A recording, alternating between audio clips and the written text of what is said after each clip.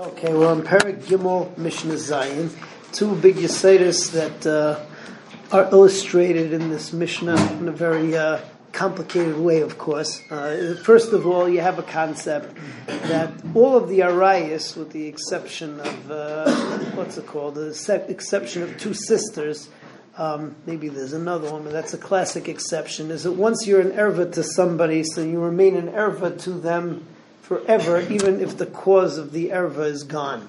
So that happens also when we're talking about yibum, that once you have a person who is zakuk, let's say Rachel is zakuk to Ruvain, but she can't do yibum with Ruvain because Ruvain is married to her sister, so then she becomes usher to Ruvain, the Torah's yibum, forever. That's one yesod that comes out. The second yesod that comes out is that we learned earlier, is that if the woman who's going to make a problem, the erva, who asers all of the tsaris, is divorced before there's a chalos of the yibum, or even before there's a potential chalos of the yibum, so then the tsara becomes mutter when there's a yibum. So we have illustrations of both of these cases. In again, the three brothers, two of them marry sisters, one of them marry a nachris. Again, let's get into our illustration. You have three brothers, Ruvain, Shimon, Levi. Ruvain and Shimon are married to Rachel and Leah respectively. Rachel's married to Ruvain, R and R. Shimon is married to Leah, and Levi is married to Nachris. Okay, what happens first in this case? So in this drama, so Ruvain dies first, yeah, and Ruvain's wife Rachel does yibum with Levi. So now Levi is married to Nachris and Rachel. Step number two. Step number two is that Leah, who's married to Shimon, dies. Okay? But the key point over here is that Rachel, when she was omedes liyibum, so Rachel only was able to do yibum with one person, Levi. Why? Because Shimon was married to her sister. So that's going to mean that Rachel is going to end up being usher to Shimon forever. Okay? So now what happens is that Leah dies. So now Leah's Rachel's sister, no longer married to Shimon. And after that, the third step is that Levi dies. So now Nachris and Rachel become omedes to Shimon. But unfortunately for everybody involved, Shimon can't do yibum because since he was usher to Rachel once, he's always usher to Rachel, and that also knocks off the tzara, and basically that's the end of that sad story. Okay, next case, which ends more happily because since one of the people was divorced, so then it ends up mattering. So over here again, you have the same situation. Ruvain, Shimon, Levi marry Rachel, Leah respectively, and Nachris. Okay, so over here what happens first is, before any yibum, so Ruvain divorces Rachel. So goodbye Rachel, she's not in the picture anymore. After that, step number two, Levi, who's married to the Nachris, so he dies, and Ruvain now picks up Nachris. So now Ruvain is married to Nachris, and Shimon is married to Leah. After that, Ruvain dies. Okay. Now, if Rachel was still married to Ruvain, so then it would turn out that Nachris would not be able to get married to Shimon because she's a Sarah Serva. But that's not true anymore because Rachel was divorced before this whole thing started, which now allows Nachris to go marry Shimon, and therefore everyone lives happily ever after, where we have a second yibum in the family, and that's the yesod that we have, yesodos in Mishnah Zayin. So, shleisha achim, shnei mehem asurim, shnei achayis, you have three brothers who are married to two sisters, echad nasui Nachris. Meis echad mibali achayis, if one of the brothers who's married to two sisters died, Ruvain died, V'kanas nasui Nachris, es ishto, and now Levi picks up Rachel. He does yibum with Rachel. Umesa ishtay shel sheni, and now Leah died.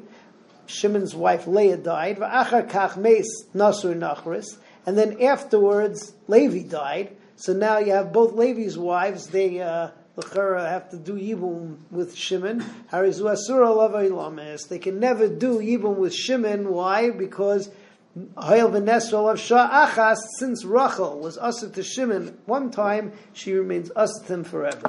Next case. Shloisha acham shnei mehem nesuin shtei achayis ve'echad nasu nachris. Same scenario. Over here, gerish echad mibal achayis is Ishto. Ruvain divorces Rachel.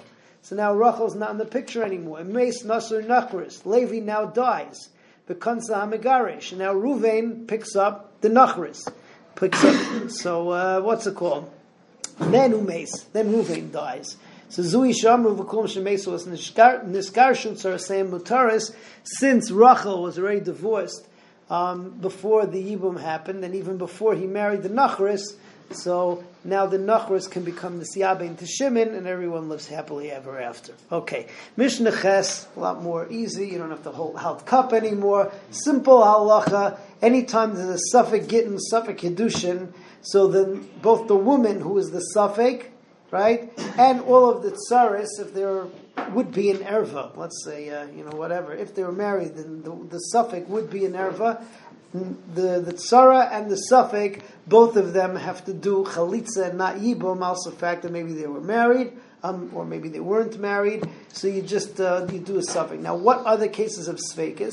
So over here we have case of Safek Kedushin and Safek Gittin. The two of them are really interchangeable. The Gemara asks why we give one for the other and vice versa. But the one case of Safek is Safek Karav Lai, where he throws her the shtar, and the shtar is, he has his 4 amas, she has her 4 amas, and the shtar lands smack on the border right in between, so it's a suffix as to whether they're married, divorced, etc. The other is you have a shtar, and the shtar over here, it's not really a case of suffix, it's a case of drabanan, which has exactly the same din, and three possibilities where the shtar is kasher deraisa, a puzzle drabanan. Number one is that there's no edim, it was just written in the handwriting of the Megaresh or the Makadesh. Number two is that there's no zman on the shtar. And Rabbanan were metaking zman in zman in Gittin because Shemi Chapel Basa Chaysai. And the third is where you have ksav edim, you have ksav sefer, where the sefer's handwriting plus eid echad, which the right, so that's kosher. But the Rabbanan passed all three of those. In a case like that, where the erva has such a kedushin or a gerushin, so everybody does chalitza, and you don't do yibum. So v'kum shayibah kedushin or gerushin b'safek. All cases we have kedushin or gerushin b'safek. Hare elu tsaris choltzis v'loy misyabmai. So the tsaris have to do chalitza, not yibum. As far as the ervas, they don't do yibum or chalitza anyway, because miman of shach, they're not going to do yibum, and they're not omeres yibum.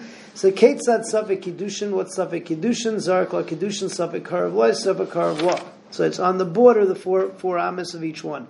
Zeo safek kedushin. Safek gerushin, kasab eksav yadeh, if you have a shtar, forget that just the handwriting of the husband, ve'enol of edim, and he doesn't have edim sign. Yeshol of edim, if there are edim, ve'en by zman, but there's no zman in the get. Yesh by zman, if there's zman in the get, ve'en by el eid echad, together with the ksav sefer, zehu safek gerushin.